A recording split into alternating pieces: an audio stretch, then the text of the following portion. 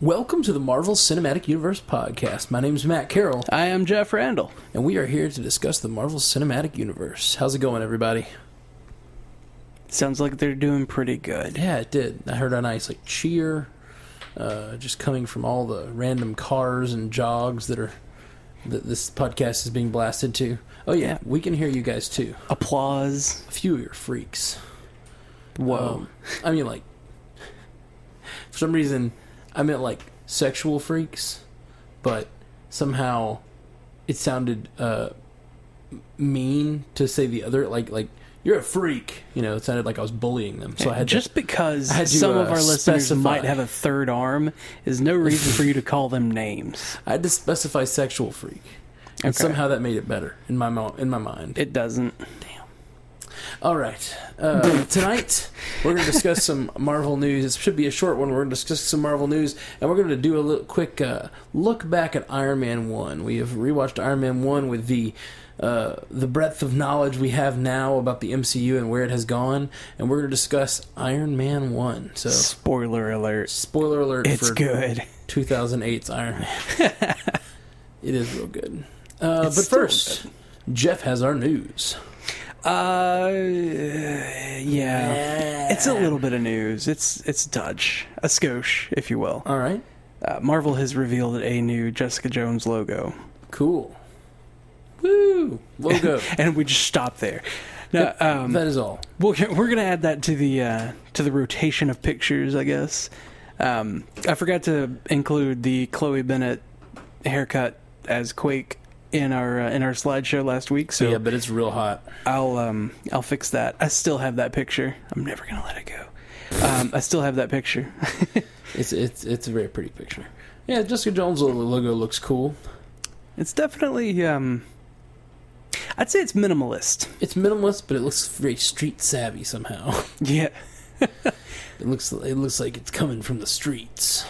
Okay. Which it is. Street level heroes. That makes sense. All right, what else you got? The Jessica Jones showrunner, Miss, I believe her name is Melissa Rosenberg. She has confirmed that Claire Temple from Daredevil will show up in Jessica Jones. Nice. We assumed. I very much felt like she was going to be one of the bridges that brought all these shows together, especially seeing as she only showed up in 4 episodes or something like that. I have a feeling she's going to be the link that ties all of these shows together. Yeah. And that's cool. If I recall correctly, she was that character in comics was a romantic interest of Luke Cage at one point. Yes, I think that's what we in our research we found. In our research, our intense Googling. Yeah. Who's this person? Who's this person? Who's this person? Who's Eternity? Yeah. There's the possibility of a link to Ant-Man, maybe. Okay, what do you mean? She's the ex-wife of Bill Foster. Okay. Bill Foster was... Claire Temple is. Yes. Okay. Not Luke Cage, what are you talking about? No, Claire Temple in the comics is ex-wife of Bill Foster. Bill Foster was a very good friend of Hank Pym and became Black Goliath. Black Goliath? I've heard of Goliath. Yeah, Bill Foster, Dr. Bill Foster, was the second giant man, the fourth Goliath, and he eventually was known as Black Goliath.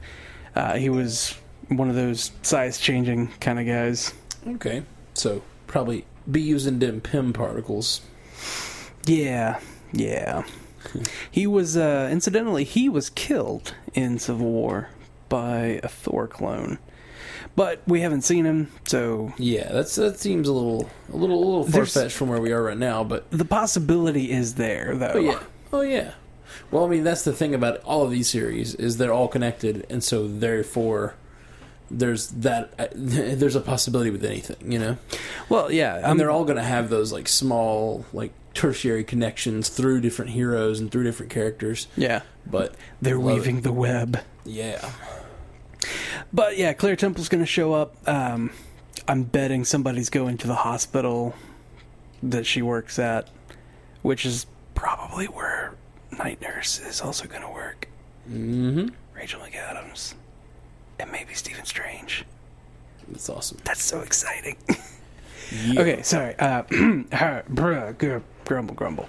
Let's see. We've got a release date confirmed for Age of Ultron's digital HD stuff.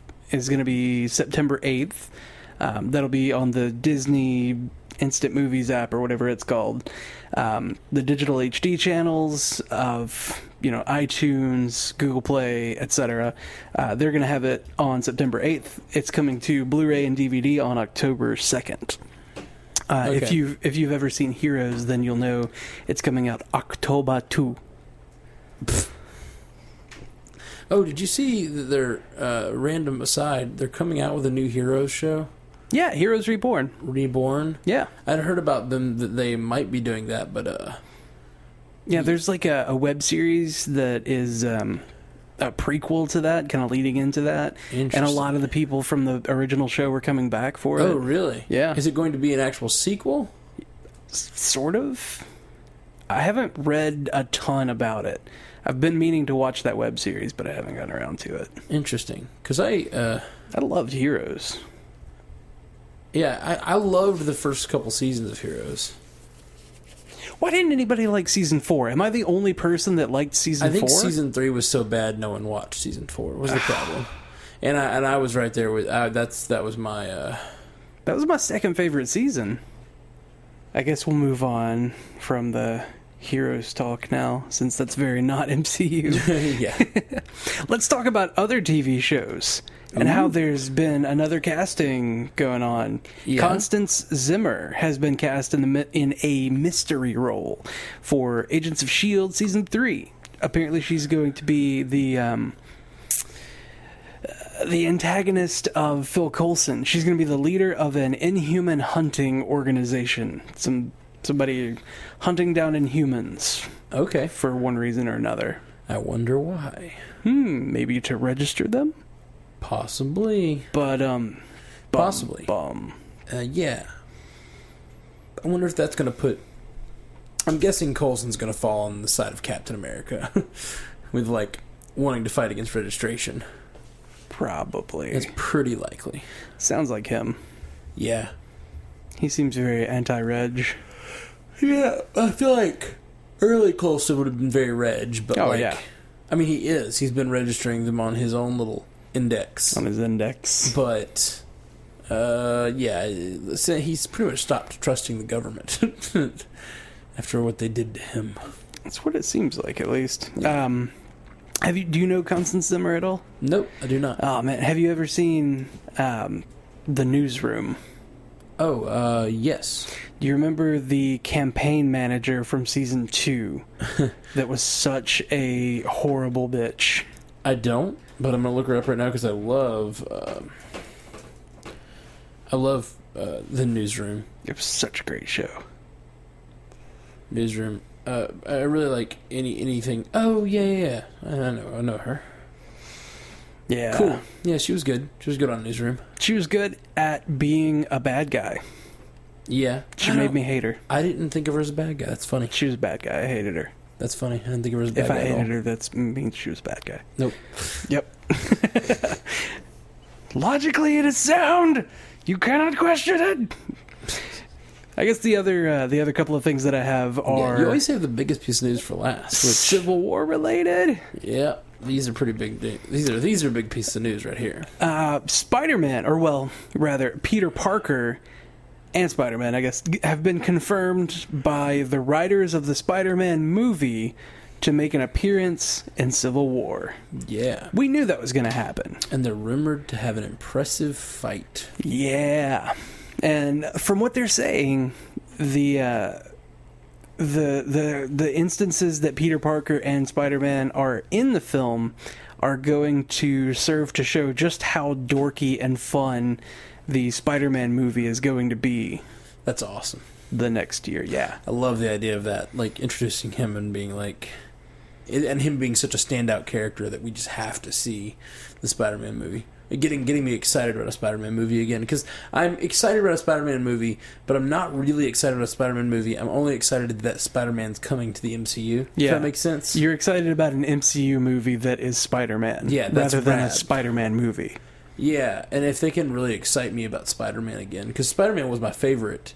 Spider-Man 2 was my favorite comic movie for a long time. Yeah, it was really good. Spider-Man 2 was really, really that good. Doc Ock. Yeah. And then it had a video game that was really good. Oh, yeah. The Spider-Man 2 video game was incredible. The Spider-Man 3 video game was good, too. Then they kind of changed gears after that. But Why? The open world was such a great concept. It was so good. So good. Especially for a superhero They did keep the video open game. world to some degree, but it had a lot more like levels where you had to like go in and fight through the. I don't know, it wasn't as good. And the swing mechanic, I felt, yeah.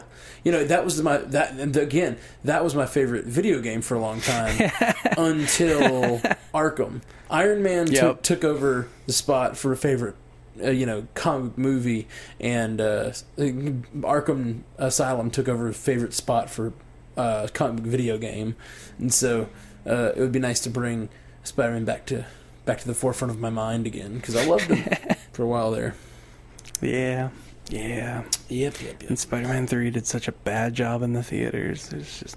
Yeah. Anyway, so last bit of news that I've got is that Mark Ruffalo has been spotted in Berlin with Chris Evans and all of his crew, all of his people, David... But what does it mean? But what does it mean? Obviously, it means that he's gonna be in Civil War. Woo! He was close to the set. It's pretty likely. He could have just been hanging out, I suppose. No. But Why would you go to Germany if you're Mark Ruffalo? If you weren't going to be in the movie? You're right. Germans. There's no other reason. Germans hate Ruffalos. There's literally no other reason. What, to eat bratwurst? Jägerschnitzel? God, Jägerschnitzel sounds really good right now. Yeah, see? Don't you want to go to Germany? Oh my god. Dude, okay, tell me if this does not sound incredible. Pork loin, smashed thin, breaded, fried, with a mushroom mixture and gravy on top of it. It sounds pretty good. That's Jägerschnitzel. Oh my lord. It sounds pretty good. Lord.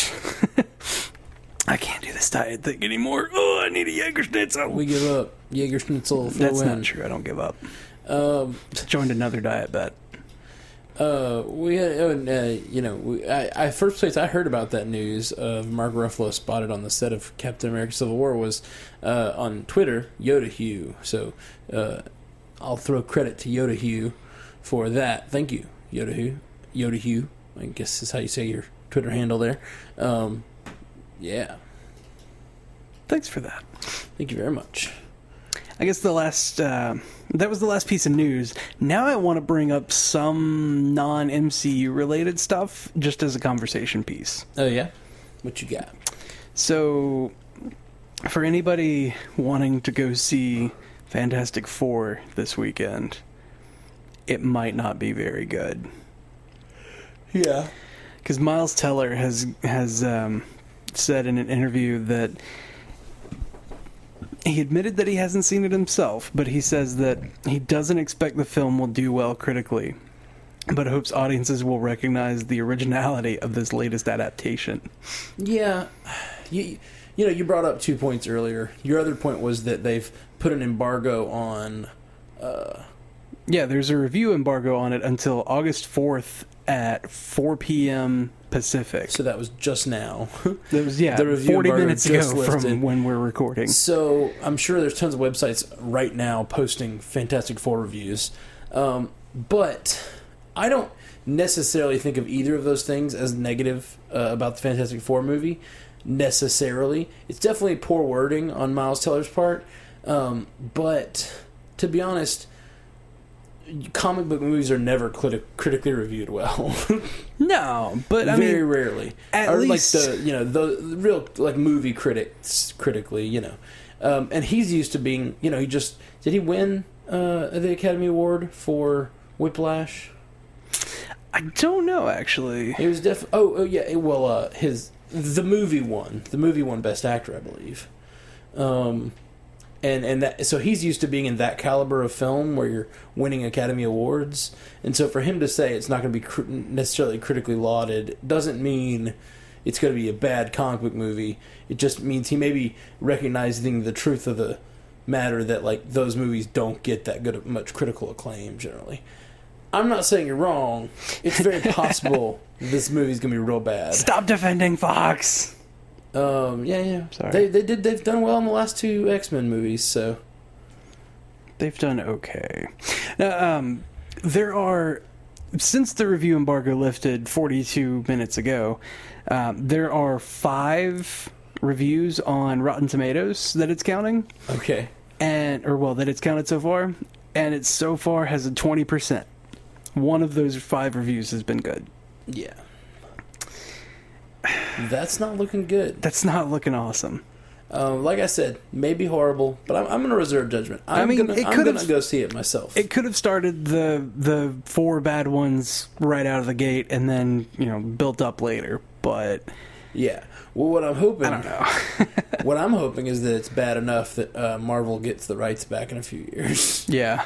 If they have a bad enough box office, then. And that sucks. I want all the movies to be good. I really do. But if it's going to be bad, I don't want it to be mediocre bad. I want it to be just god awful, and for them to be like, well, because Fantastic Four is a storyline that could easily fit in the current MCU. Especially, I don't know how. And I know there's different origins in the comic books, but the only one I really know is from the movie. Mm-hmm. Which they like go off and just do some space travel of some sort, and they get hit by some sort of rays. Yeah, cosmic radiation. Yeah.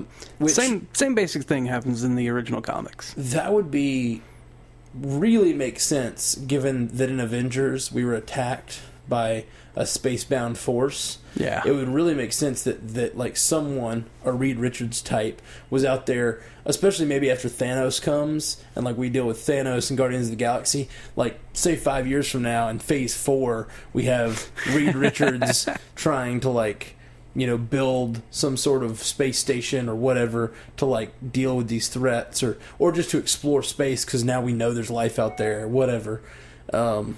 And that causes the Fantastic Four. I think that's totally. It just fits in really well. Mutants are hard to fit in at this point because we've already said in the MCU they don't exist. Yeah. And I mean, Inhumans can be easily just stuck right into that. It just sucks that we'll never get a Wolverine and Spider-Man together. You know? And Hulk and like all these characters that are so great together. Yeah. But I don't know if they bring them back. We could potentially get the same characters, just calling them Inhumans rather than mutants, which would suck. That's no good. I mean, it's not as good, but like we could potentially get the Avengers versus X-Men storyline, which was good. But I mean, if they're going to bring in the X-Men, they're just going to bring them in as mutants. Yeah. Like, once they have the rights back, they're going to have the rights to the word mutant again, and they're going to create the mutants. But I guess we'd have to have a whole generation of Professor X and Magneto and other older mutants come, and then we'd have to have another generation before we get the younger mutants. Yeah. And then, it'd be a lot of work.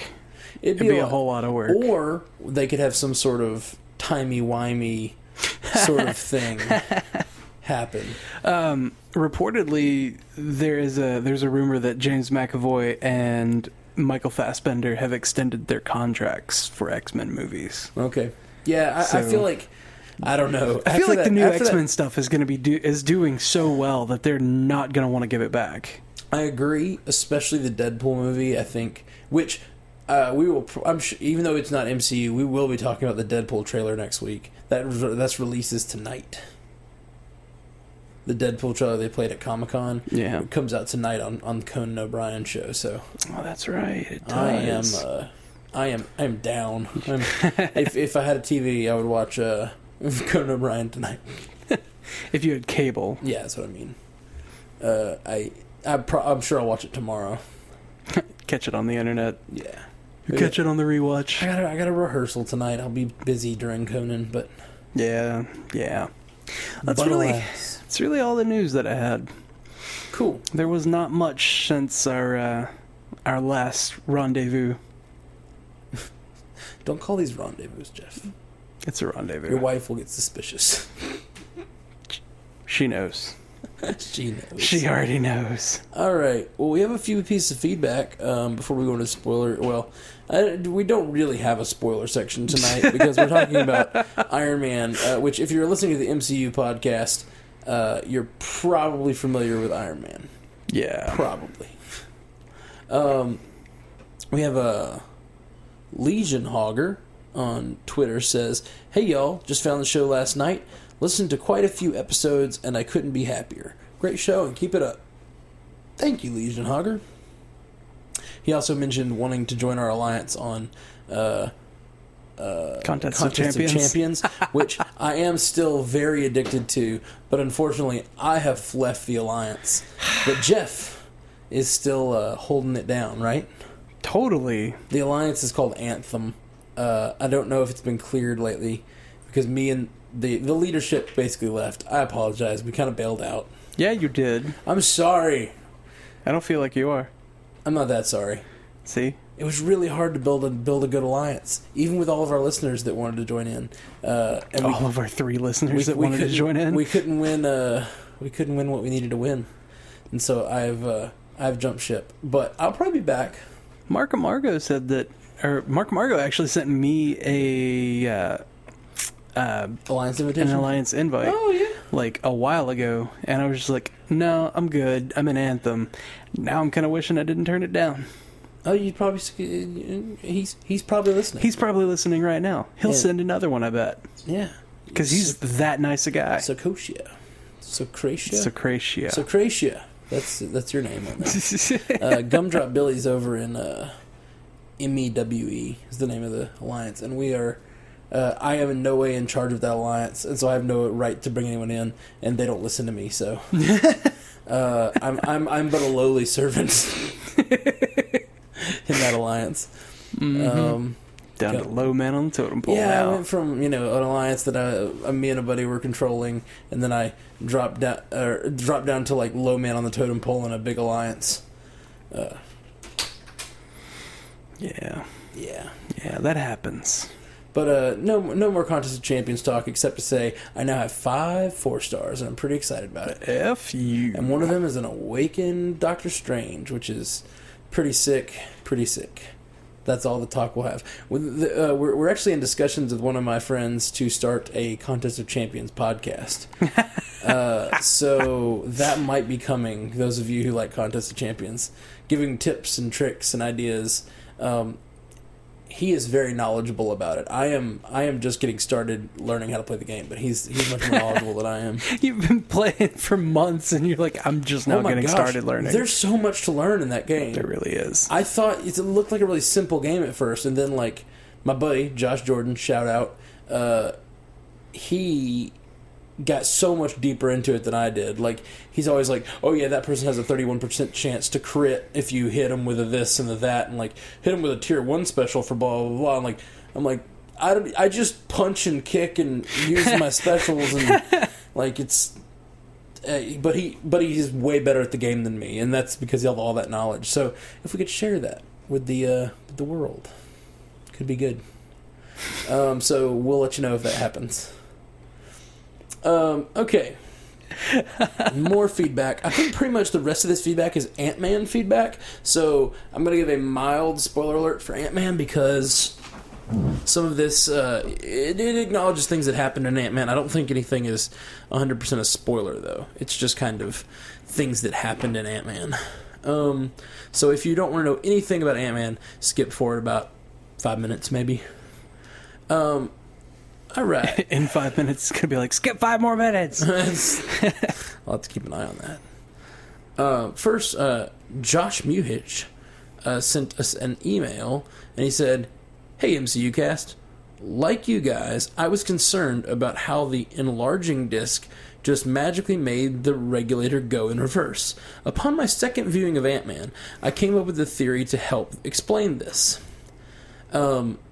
there was a scene where Scott was tinkering around with the regulator, but Hank told him the dangers and to keep it how it was. Scott replies, well, if it ain't broke. Such a good scene, by the way. This scene seems to imply that Hank had never fixed the regulator to enable it to go to the quantum realm. I believe that later, after Hank tells us of how he lost his wife to the quantum realm, Scott started to brainstorm a solution. I think that, using his electrical engineering skills, he did tinker with the regulator and enabled it to connect with the enlarging disc. I don't think Scott thought it would 100% work, but I think he had the foresight to do some preparation. That is great. As my friends on the DC On Screen podcast call it, that is some really good head canon. Yeah. Which is canon that you can make up in your head to make the thing work. And it's good. It's good. I do it all the time. I think it's like people that like geeky content have an uncanny ability to create. It's not just suspension of disbelief. It's like we create our own answers to things to make them work.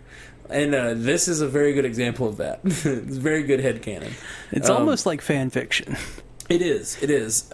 Which sounds almost insulting, but it's not. It's like it's like an extreme suspension of disbelief. Like we have to go the extra step, and we have to create some scenario where this works. And that could work. Maybe he did, set up the regulator to fit the disc somehow. I still think that it could have been an in the moment thing, because it looks like he would on if rewatch. If he just thrown it at himself, I probably would have felt okay about it. Well, on the rewatch though, he opens the regulator and then breaks out a part of it and takes that out, and then sticks the disc in there, and then it tries to float away, and he's like, no, stay, and then clamps it down on it. Yeah, and then does the thing with the button. It just looked like Power Rangers to me. I don't know. That's fair. It just didn't. It loved the movie. Thought that scene was weak, but you have a great point, Josh. Could have happened behind the scenes, in between the frames. In between the frames, which kind of talking about frame by frame. Another thing that Josh here says is, did you guys catch the reflection of a figure on Scott's helmet as he was entering the quantum realm? I would like to hear your speculation on who it could be. I did not see this on a viewing. Jeff, you said you saw it. I saw it on second viewing. We just broke in the out theater. We just broke out. We just broke it out and watched it frame by frame. I didn't see it still, even with it frozen. And Jeff was like, "You see, it's that shadow right there." It doesn't look like a figure to me, but it looks like other people on the internet are saying that it does. It looks like, to me, it looks like shoulders, neck, and head, and something expanding out of the shoulder range. Yeah. It could just be arms held up like I am all powerful, blah, or it could be wings possibly, which leads me to think that it's the Wasp in the quantum realm. Yeah. Just there are theories seeing him come in, maybe. There's theories spinning around the internet talking all about connections to Doctor Strange and connections to other characters that could exist in the quantum realm. Eternity. And there's even apparently a quote from Peyton Reed saying that there are going to be connections to other characters. You better pay attention really closely to everything, including reflections in his helmet and stuff, which I don't know if he was just throwing that out there and that's making people overanalyze these reflections in his helmet. Of course. But it'd be really badass if that's the case, that there's some interesting hero or the Wasp, which if I was going to guess what it was, I would say it's the Wasp. Yeah. Because as soon as he entered the quantum realm, I was looking for the Wasp. I was looking everywhere I could. I was too. I was like, is the Wasp just gonna show up and smack him into get him into shape and be like, hey, you need to do some stuff to get out of here? Yeah. And maybe, he hands her one of those discs to put on her regulator, and she's the same age as she went in. That would have been really neat. I would love that. Yeah. But it also would have been a little cheesy, you know, we talk about making death matter, which is not necessarily death, but Yeah. bring back every character from their supposed deaths. Yeah. He also mentioned he's starting a podcast called the Random Fandom Show. So, randomfandomshow.wordpress.com. I haven't seen it yet, but that's apparently a new podcast coming you guys' way. So, Josh of the Random Fandom Show. That's a good name. It is a good name. I like it. I'm assuming they talk about a lot of things. Yeah. We try to stick to MCU, but we just can't. Always breaking off on other things. We have so many tangents just because they're in our head. So, We're the Random Tangent Show. shut up. Doesn't work. I like what Nathaniel Muzzy said on Facebook. It says, random thought. Do you think the Avengers facility that is in an old Stark facility in upstate New York could be the Stark hangar at the end of Agent Carter? What do you think about that, Jeff? Yes. Oh my god, that would be such great deep continuity. I like it. It's possible, but if I recall correctly, in Agent Carter, that was like directly across the bay from New York. Am I wrong? I don't think it was. It might have been. I have to go back and see. We need to go rewatch. Because I thought that he takes off almost directly across like the Hudson Bay or whatever, which would, I think this Avengers facility is a little further away, but I may be wrong. I'm definitely willing to be wrong. We need to rewatch Agent Carter. Yeah, we do. We need to rewatch the whole MCU. Why don't we start tonight? Okay. Last piece is a little Ant-Man feedback here. Little Ant-Man feedback. I get it. That's a size joke because he's a size-changing hero. That's correct. Chris Lang says, it's pretty early to make any calls, but will Ant-Man maybe be Cap and Falcon's first recruition for their side in Civil War? Could give us some insight into what the sides are going to be. Well, I don't know if we know he's their first, but they did look like it was just the two of them, and they're calling him, so... Yeah. I'm looking for a guy who shrinks. Well, and I guess Winter Soldier might also count. If they can undo the brainwashing and get him back on their team. Like, I mean, honestly, it looked like at the end of Captain America 2, the brainwashing was going away. It looked like they had to... Yeah. The brainwashing took a lot of upkeep. It was fading, I would say. In the middle of the movie, it fades out, and he starts questioning and asking who is Bucky Barnes, and like he starts, being more aware of who he is, and then they have to re-brainwash him. Yep. And at the end, he chooses to save Captain America from drowning, even though he, a moment before, tries to kill him. Like, he's definitely questioning his programming. So I think by this point, that programming is probably broken down. He looked in that scene, I don't know, they have his arm in a vice or something? Yeah, it's caught in a vice. Yeah. I don't know how it got there. But supposedly that footage is from Civil War. Like, it's going to be in the movie. Oh, neat. Yeah. I wonder if his arm is in a vice because they had to put it there because it's like he's gotten rid of the brainwashing, but his arm still hasn't. Maybe his arm is still working for Hydra. It's like Give me back my hand. It's like a liar, liar, the claw situation. I get you. Or what's that movie? There's a movie called Idle Hands, I think. My God, really? I don't know. Was it from like the 90s or something? No, I know exactly what movie you're talking about. Stop it. I've never seen the movie. We're referencing such bad movies. Hey, are you calling Liar, Liar a bad movie? No. Good I'm answer. Not. Because that movie's awesome. That was a fantastic film. A fantastic from movie. 1993. So good. Liar, Liar. I watched that. That's one of, like, some people have the... everybody has their... my bad. Everybody has their, like, childhood movies they watched over and over. Oh, yeah, that one. That Liar, definitely. Liar was one for me. Like, I've seen that movie probably 50 times. It was so good. Oh man, Idle Hands, 1999. Yeah, 16% on Rotten Tomatoes. I feel like the fact that that came out 2 years after a movie where Jim Carrey says, "My hand is the claw," and starts chasing people around. I feel like that Idle Hands was like somebody saw that and had the idea, what if we did that, but like a little more of a serious take? What if it wasn't a joke? The hand actually came to life. And I think that's what they're doing in Civil War. That's my theory. No. What do you think, Jeff? I don't think that.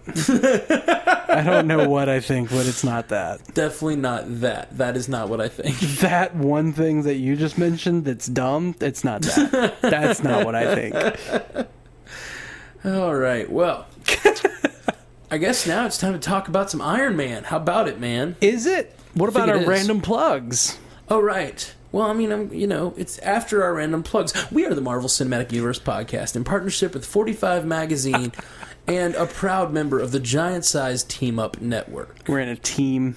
It's pretty big. We are. We teamed up. If you would like to reach out to us, you can check us out at mcucast.com, at mcucast on shit. I think I just said shitter. At mcucast on Twitter. Facebook.com/MCUcast, MCUcast@gmail.com, or subscribe on iTunes and leave us a 5-star review. Come on, people, we need more of those. If you'd like to call and leave a voicemail for us to play on the show, you can call the 573-CAST-MCU. That's 573-CAST-MCU, and we can play your feedback, play your thoughts on this show or anything in the Marvel Cinematic Universe. We would love to hear from you. When we have voicemails, it always makes makes for an interesting show because it's just another voice being heard. Yeah, we need to include Charles McFall in these next few where we I know he review wrote us movies. saying he's interested because we talked about it last week. He said he squeaked a little bit. For anyone who's any of our friends of the show who've wanted to be on the cast again or want to be on the cast period, we're going to be over the next 8 weeks covering all of the previous Marvel Cinematic Universe pieces of content, so the movies. So if you're interested in that, hit us up. We might be able to Skype you in and have you on the show. It'd be fun. Aye, it would be. All right. So Iron Man. Thoughts on Iron Man, Jeff? It has aged quite well. I concur. I think Doc, you do concur? rewatching it, it's still probably number 2 for me of all of the Marvel movies. Behind Guardians? Yeah. Guardians took number 1 because Guardians just blew the whole concept of a superhero movie up. It blew your mind all over the room like a mind grenade. It did. But that movie was so good. I've spent one weekend of my life, one night a week of my life talking about the Marvel Cinematic Universe ever since. That's fair. That's fair. No other movie made me do that. So no other movie touched me so deeply. And so inappropriately. So who's gonna drive you home? I really, yeah, but sticking to Iron Man was great, just great. The only things that I really noticed that were like weird with current knowledge were the phones, because I'm so focused on technology. You know, with my job being computers and whatnot, nobody had a smartphone. It was so weird. I don't know if I agree with that.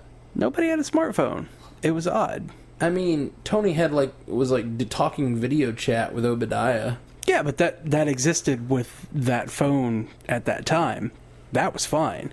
Yeah. Well, I think that's the thing. This was 2008. Yeah. In the continuity, that was the phones that they had currently available. Yeah. I get that. It's just they look like dinosaurs. Oh, I see what you're saying. I thought you were saying it was a problem. No. It wasn't like a continuity issue. It was just like, that bugs me because that's old. Yeah. That's old technology. What are you doing with that, Tony Stark? That is strange, especially for Tony Stark, you know? No, it wasn't old at the time.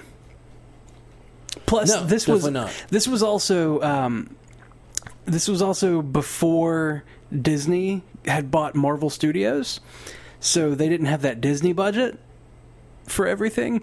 And you notice when he starts the Mark II preparations and he transfers that data to the hologram projector on his table, like, which blew my mind whenever Yeah. I first saw that when it happened. That I was was like, really oh my, bad. you just went, what? Going from one work surface to another seemed And then like, having it go to 3D. yeah, that was mind blowing and still is. It still kind of is really cool, but like that compared to like what he does in Iron Man 2, where he has the scan of the entire expo facility happening in like completely crazy ridiculous hologram 3D, like that's a big step in one movie.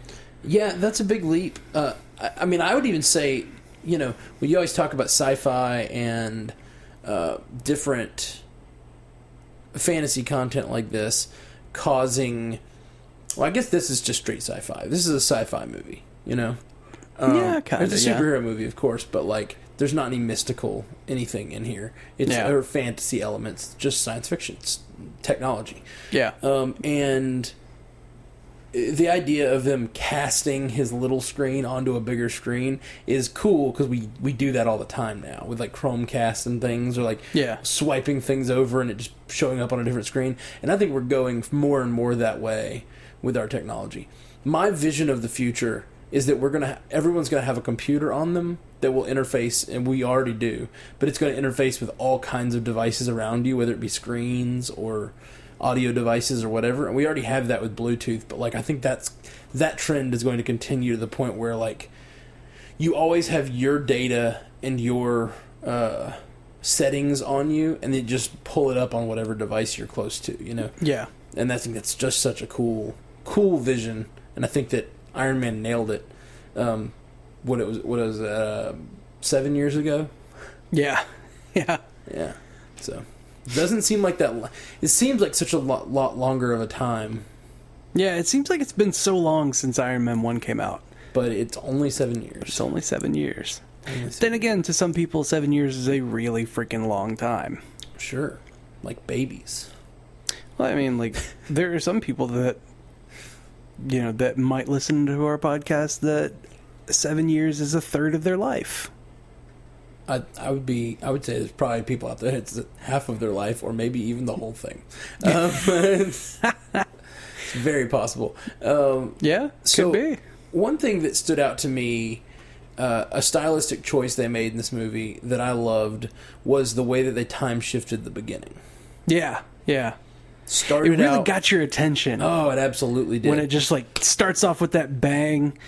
I mean, technically first it starts with the great music. Yeah. Which seems to be like the centerpiece of the best Marvel films so far. Absolutely. Yeah, that's a good point.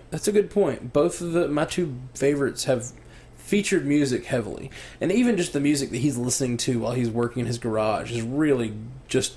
It gives such... Suicidal tendencies? I think so. Yeah. It just gives like a interesting... an interesting element to his character. That's the kind of music he listens to. True. And when she comes in, turns it down, and he's like, "Please don't turn on my music. Please don't turn on my music." Tony Stark is so strange. I love his character so much. He's a complicated guy. He feels to me autistic. But yeah. You know how autistic people often have like one thing they're really good at focusing on? Yeah. His is being really cool. I know. It's like he has this weird sort of like laser focus in his character that is almost like a characteristic of someone with Asperger's or something, where he like, please don't turn on my music. I am listening to my music. Like that sort of like, sometimes he just spits things out that almost... Yeah. He's so laser focused on his work sometimes that he's not very good socially, but then he's also just so cool. Like, he's just so cool and so just you know, the coolest guy in the room. I want to be Tony Stark so much the whole time. I could see No, I don't know that I would agree on the autism thing. Just not obviously not.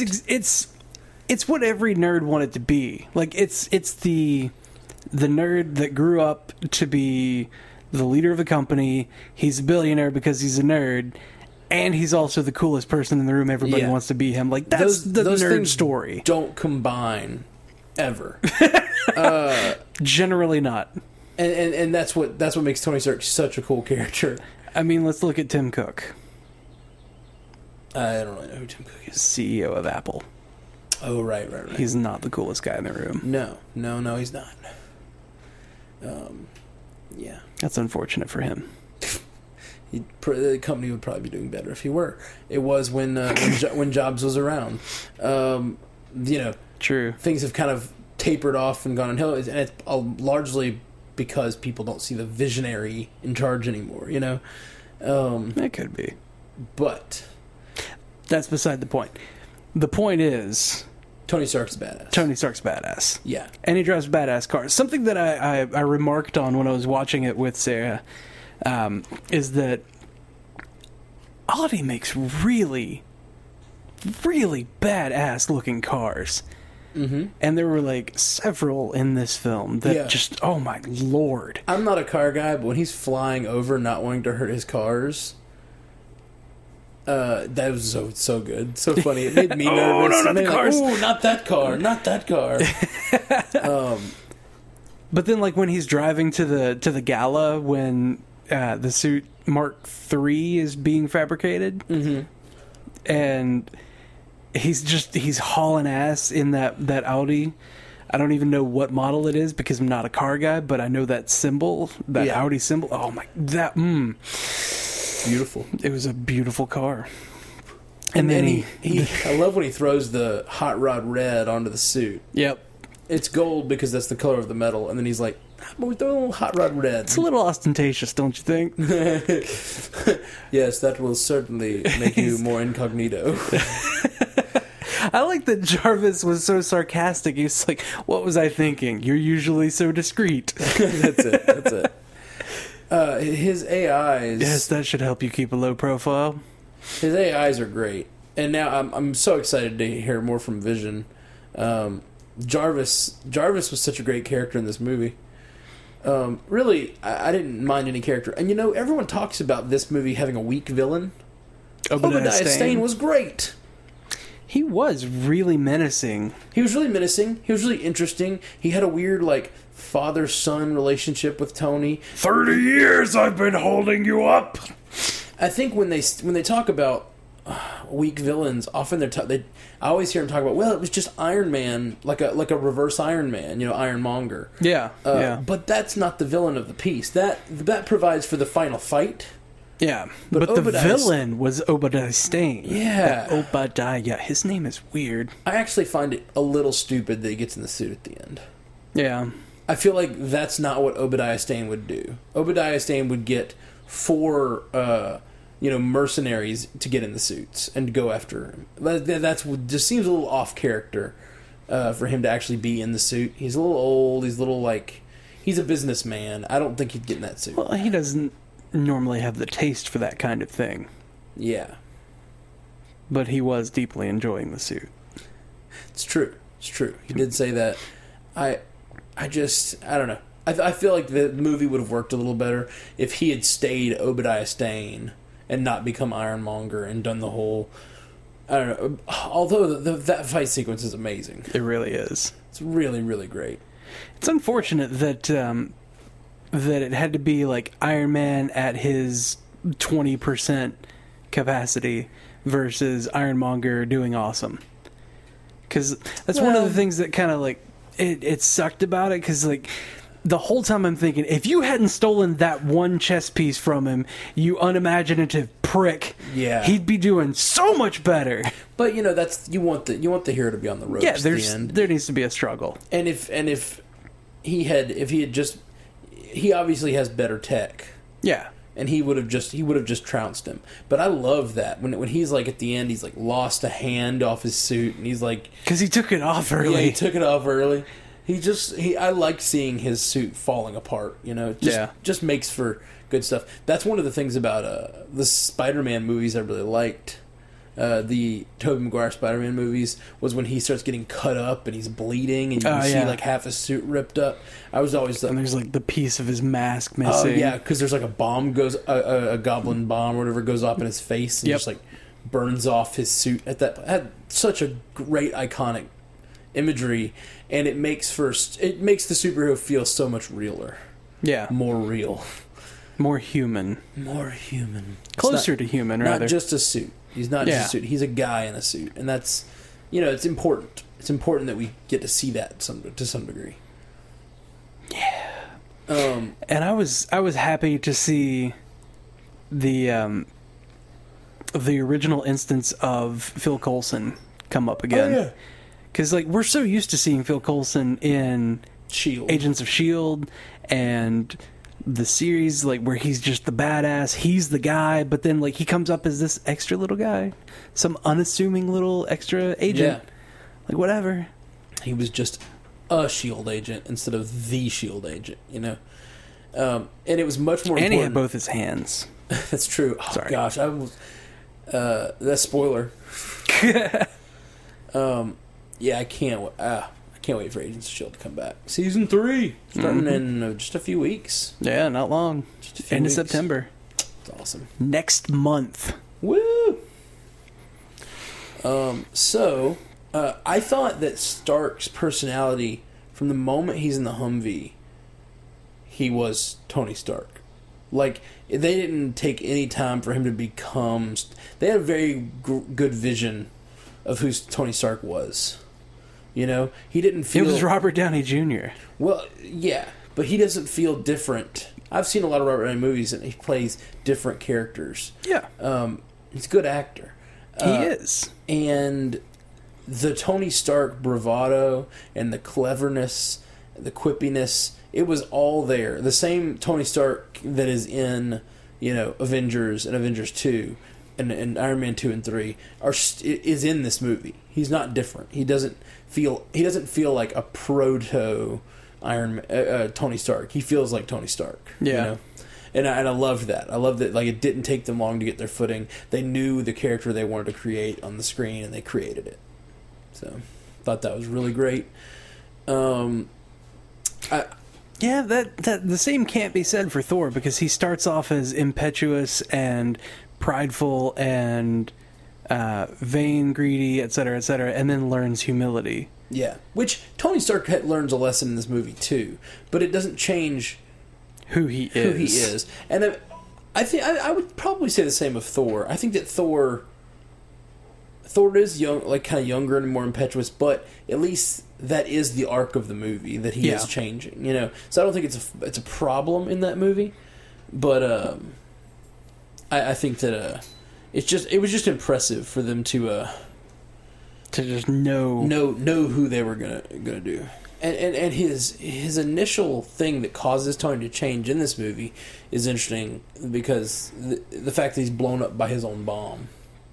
He has to look down and see Stark Industries right before he blows up. Yeah, that's a great moment, and it's the first moment of this movie. They don't even re-show it. I thought that for sure that they'd show it again once you had the flashback. They don't even show that shot again. It's such a iconic moment. I like that they don't really hold your hand through that scene again.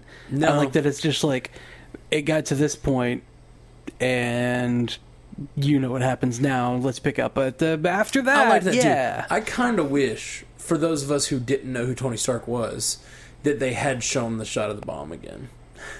Maybe. Just because I think people who saw the scene the first time might not have even known his name yet. And then he gets blown up by a Stark Industries bomb, and then you see that it's Stark Industries. It doesn't have the same weight, but I'm not going to question it. The movie's so wonderful. That's a nitpicky kind of thing. Oh, very. As long as we're nitpicking. Yeah? You got some nitpicks? Well, there were just a couple of things that bugged me just a little bit, but it's only because I was picking nits. And it was... The first one was that the leader of the little Ten Rings sect, which was... First off, I want to say Ten Rings' inclusion in this movie was fantastic. Setting up for the Mandarin later, that's incredible. Yeah, but he wants Tony Stark to build a missile. One missile. Yeah. One Jericho missile. What are you going to do with one Jericho missile? Well, they might be able to reverse engineer, too. They also talked about the fact that... That's really the only thing that I could justify it with, is that they had the guys watching on the cameras, and they might have been able to be like, oh, he used these parts, let's do that again, and kind of make the same thing. But yeah. Well, and even still, one Jericho missile. The whole idea, they were pissed. They were supposed to kill him. They were supposed to kill Tony. And then they realized who he was, and they kept him. What he said is they didn't pay him enough. They said they paid him pennies to kill a prince. Trinkets to kill a prince. And I think that he was like, you know what? We want one of those $2 million missiles. We don't want these trinkets. We want a $2 million missile. If we're gonna, and then we're gonna kill him. Then we're gonna kill him. we're gonna get paid what we're owed. I think is kind of what was happening there. It seems to me a more childish outlook, or a childish desire. Like, give me this one thing, and that made it kind of accessible, I guess, and looming for children. But like, if they had said, you're gonna stay with us and be our weapons designer, you're gonna build for us, or we're gonna kill your friends and your family and whatever, that would have been a lot more the stakes would have been a little bit higher, I guess, because like one missile just doesn't seem like it's that big a deal. And even though it is a really great missile, yeah, they showed it. It's and they might have had incredible. A specific target in mind. Yeah, they could have pointed it at one city, but still, it's not. I mean, I hear you. It was a little bit just like seemed short-sighted. Okay, yeah, it was a little. That's exactly the word. Thank you. Yeah, it was a bit short-sighted, but again, that's just me nitpicking about it. It was still perfect as far as what it needed to be. For sure. The movie is filled with great one-liners. Yes, it is. Just every scene Tony is in is just a pleasure to watch, because Tony is constantly saying hilarious things. I should have just written down a bunch of the one-liners, because they're also contextual. They're also in the moment of the scene. It requires the actors to really be in rhythm together. Just really, really great. Really, really great. I really liked his line about we need to do a press conference. And then cheeseburgers. And there are two things I want to do. I want an American cheeseburger, and the other, it's not what you think. I want to hold a press conference. Happy, drive, cheeseburger first. Cheeseburger first cracked me up so much. Cheeseburger first. And then he gets out of the car with Burger King. Yeah, really great. And Stane's like, "Did you get me one of those?" And he's just like, "There was only one left." Oh, he's been in a cave for 3 months. He deserves all the cheeseburgers. He really does. Like, maybe I should go stay in a cave for 3 months. Then I could have all the cheeseburgers and not feel bad about it. As much as I love Don Cheadle, and I'm excited to see Iron Man 2 and 3, because they and Ultron again, because they have Don Cheadle in them as War Machine. I don't know. There's a certain amount of affection that Rhodey and Tony have between each other in this movie. Yeah. That I just really, when he finds him in the desert. When he finds him in the desert, almost brought tears to my eyes. How was the fun, V? And then he says, "Next time you're riding with me," and then he just falls like his head in into Rhodey's chest. Like, yep. Oh, it's so good. Yep. So good. Oh gosh. So that's that. The Rhodey love was really strong in this movie. That's true. I don't know that I feel that in the rest of the movies. They're still like partners, and they care about each other. But there's just they really worked hard to establish that in this movie. The change of actors throws me off. I need that chemistry to be built back up a little bit. I don't know if they go for that. Well, honestly, I really like that they address that head on in Iron Man 2. We'll talk about it in Iron Man 2, but yeah. they I know just exactly what they you're go talking right about. up front with it and say, "Don't worry about it. Yeah. Deal with it. It's me." Deal with it. It's me. I'm here now. Or he says something like that. Yep. It's like, what? So good. We'll definitely cover that next week. I thought it was interesting how heavy of a presence Howard had in this movie. Yeah. They only showed one picture of him, but like, you really had a sense that like Howard Stark is a huge part of who Tony is. And there's a car accident that killed both his parents, which we know now it was not a car accident, right? Don't we know that from we know Hydra killed him. Do we? I believe so. Correct me if I'm wrong, but I believe that in Cap 2, Winter Soldier, Arnim Zola has a little flash of all the people that he's like, when there were threats, we had them eliminated, and then it shows pictures and shows Howard Stark's face. Yeah. So we know that Howard Stark, his wife, or at least Tony's mother, and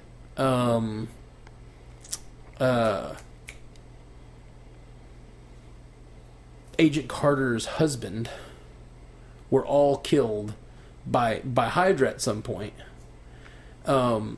Which we also know that Obadiah Stane was working very strongly with Howard Stark. He says, basically he was the right-hand man to Howard Stark. Yep. Which makes me say something else. I think Obadiah Stane was Hydra. Maybe. He was dealing with the Ten Rings in the background. What, are you saying that? Like dealing under the table. Sure.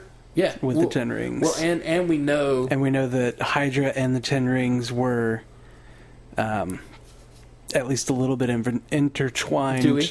Well, not like as organizations, but like one was infiltrating the other. We do. When did we know that? Ant-Man. These guys are representatives of Hydra. Oh, you're good He's got the call. Ten Rings tattoo on his neck. Tattoo. Yep. So we do. See, I was thinking the opposite. That Hydra was infiltrating Ten Rings. Well, no, the Hydra. Obadiah Stane in this movie uses the Ten Rings and then just wipes that group out. That little group of the Ten Rings. sect, yeah. So that ring. So that says to me that Hydra and the Ten Rings aren't the same thing, for sure. And I don't know that they have really close ties. They probably have some loose ties. And this is just, I'm just speculating of how much Obadiah Stane might be involved with Hydra. And I'm going to say I think he was. Because they got rid of threats. Howard Stark was gotten rid of because he was a threat to Hydra. And who would have been better to report on Howard Stark being a threat to Hydra than his right-hand man, Obadiah Stane? That's some nice headcanon. Oh, yeah. No, it's absolutely... it's a theory. Yeah. It's definitely not... I'm not even fixing anything that's broken. I'm just... It's a thing that could be. You know what's unfortunate is that they didn't go with the original ending. Jeff Bridges had said recently that it was like a month or two ago when he had said that in the original shooting, in the original script, the police and scientists or whatever were picking apart the rubble from the arc reactor in the factory, and opened the suit that Stane had been in, and it was empty. Like, they didn't find the body. So he escaped and could come back later. Cool. I still think it's possible he could come back later.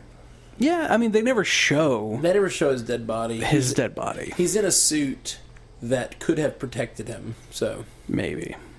He gets shocked a bunch and then falls, and then the building explodes. So, like... Yeah. And we all know that getting shocked a bunch doesn't kill you. It just makes you scream in pain. Yeah, for sure. Yellow Jacket. Yeesh. Where he's like... Wah! In the bug zapper. Him getting shocked in the bug zapper was just super funny. It really was. Just super funny. Anyway, one of the things that I saw that they kept focusing on that I'm really glad they did was the leader of that 10 ring sect kept twisting his ring and like messing with his ring. Oh yeah, just because of the way that the Mandarin's power works with the rings. Okay, he has 10 rings on, and he has 10 rings of power. They're alien technology that he figured out how to use, and at one point he develops the ability to like give somebody a ring, like lend it to them, and be able to see see their area around them, or like see from the ring's perspective, I guess. And he can observe anything through the rings like that, and then he can remotely call the ring back to him, and it just like teleports back onto his finger, and he can use the power of the rings remotely from wherever he is. Okay. Which is great that they stick that in there, that this ring is given to that guy for safekeeping, and interesting, he's just one of the many hands. One of the 10 rings or whatever. Cool. That's really cool. Well, man, that's all I had written down to speak on. Is there anything else you wanted to mention in relation to Iron Man 1? Yeah, there was a little bit of nitpicking that happened. Obadiah Stane's logic at the end of it. If we account for Obadiah not knowing that Tony Stark had made a replacement arc reactor for his chest. Yeah. Obadiah would have been, in his mind... Sarah came up with this theory, by the way. Or this supposition. Shout out to Sarah. Shout out to my wife. That lady. My wife. Anyway.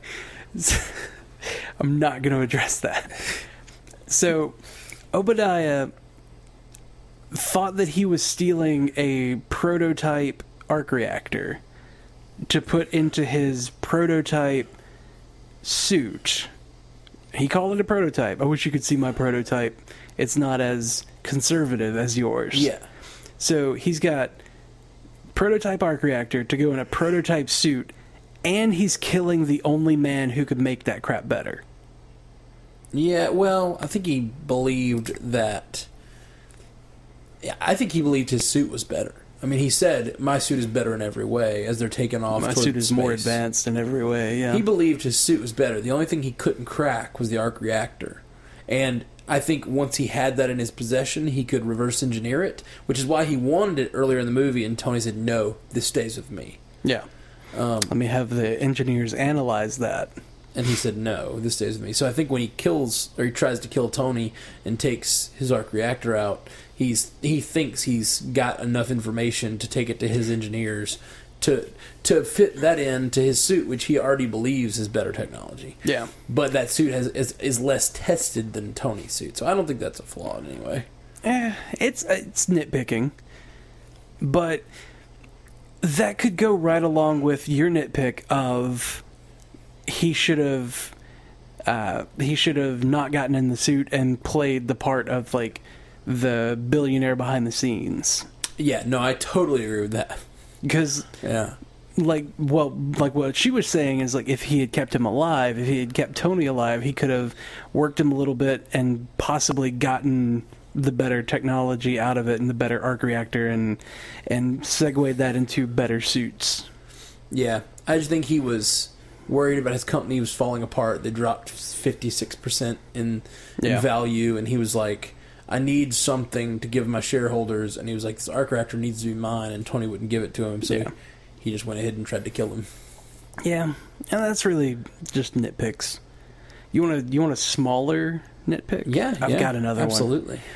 You know the thing that he used to extract the arc reactor out of Tony's chest? Yep. How did he know what size? Well, it was the perfect size for it. I'm going to assume it's adjustable. It was a steel ring. It was a steel cylinder. Yeah. Exactly the perfect size to fit directly on top of that arc reactor and pop it out. Have... I mean, there's not like a standard arc reactor size. He probably knows... Tony had some sort of surgery when he got back. That's not the same arc reactor that he used in the cave, right? No, the surgery that he had was in his own garage when he got Pepper to come down. Well, no, but he also has a huge metal shaft in his chest. Yeah, they put that in. Yeah, that's what I'm saying. So he probably, Obadiah might have had access to those. No, like, this is head I'm saying canon. Jensen put that in. Like, Oh, that, did he put that metal? Yeah. That metal. I guess that metal shaft looked so clean and brightly colored. It looked like it had been done once he got back to the States. But Now, the surgery that he had in the States wasn't until Iron Man 3. you're right. You're right. I think that's what was in my head. Yeah. In Iron Man 3, he finally gets that removed. And all the shrapnel. Yep. Okay. It's a wonder he didn't get some sort of infection. Yeah. Yeah, that whole thing always seemed real strange to me. The whole using the architecture to keep shrapnel out of your heart or organs, vital organs, but it just seems like you just take that out. Why not just Take that shrapnel out. remove it? Yeah, which is what they do later. It's interesting. It's interesting to note in Iron Man 3 that it was a choice to keep that in his chest. Yeah, I mean, those are really the only nitpicks I have. Cool. Yeah, I didn't really have any nitpicks, and this isn't really a nitpick. I think the choice to have Obadiah get in the suit's a bad choice. But other than that, this movie is great. Yeah, I mean, just really, really great. At this point, Marvel has created a formula for printing money. Yep. And they continue to do it for 12 more movies or something like that. Yep. I think they have now surpassed Star Trek for a number of movies. Have they? I think they have. That's a tall order. I'm trying to remember to make sure, but especially all the movies that TNG I think Star had. Trek now has 10. Well, original series had way more. Original series had 6. TNG had 3. They had 3? That was it? Mm-hmm. Seriously? Generations, First Contact, Insurrection. What about Nemesis? Oh, you're right, Nemesis. I guess I was counting 3 of their own, and then Generations was a cross over. Oh, yeah. The 2 crews. So, I guess it was 6, 7, 8, 9, 10. 11 was the 2009 Star Trek. And then Into Darkness. 12 was Into Darkness. Yeah. So there's been 12 Star Trek with the 11th and 12th, it's kind of a reboot. So even though it's still technically, the universes still exist, but it is a reboot to a new universe. So I don't know if you can count those. It's not the same canon, really. Yeah. It kind of is, kind of isn't. I love what they did. They didn't destroy my childhood canon to create this new one. I like that they created a universe in which my childhood canon can still exist. Yep. Deep Space Nine is still a thing. Hooray! Hooray! All right. Well, man, I think we've done it. I think we did it. I think we talked about Iron Man. Did we cover Iron Man? I think we did. Holy crap! Holy crap! That's big, man. Yeah, that's big. Well, guys, next week we're going to be covering Hulk. The Incredible Hulk. Incredible Hulk. By God, don't watch the Eric Bana one. Yeah, 2008 as well, right? Yes. 2008's Incredible Hulk starring Edward Norton. So check it out, and we'll be back to talk about it next week. And of course, to bring you all your news and Marvel Cinematic Universe updates. Yeah, all them updates though. Hey Charles, you want to talk about the Incredible Hulk? Yeah, hit us up. And Dave too, and Dave. Really anyone. And Josh, if you want to shoot us an email, if you want to be on our show, we're not too good to have anybody on our show, pretty much. Yeah. So, Edward Norton, if you're listeing, call in. Yeah, 573 Cast MCU. Edward Norton, please hit us up on Skype. Please come be on our show. I really liked Birdman. I still haven't seen Birdman. I want to. Every time I hear about it, I want to see it. It's really, really good. Edward Norton was great in it. All right, guys. We're the Marvel Cinematic Universe podcast. Looking forward to hearing from you and talking to you next week. Peace. Adios.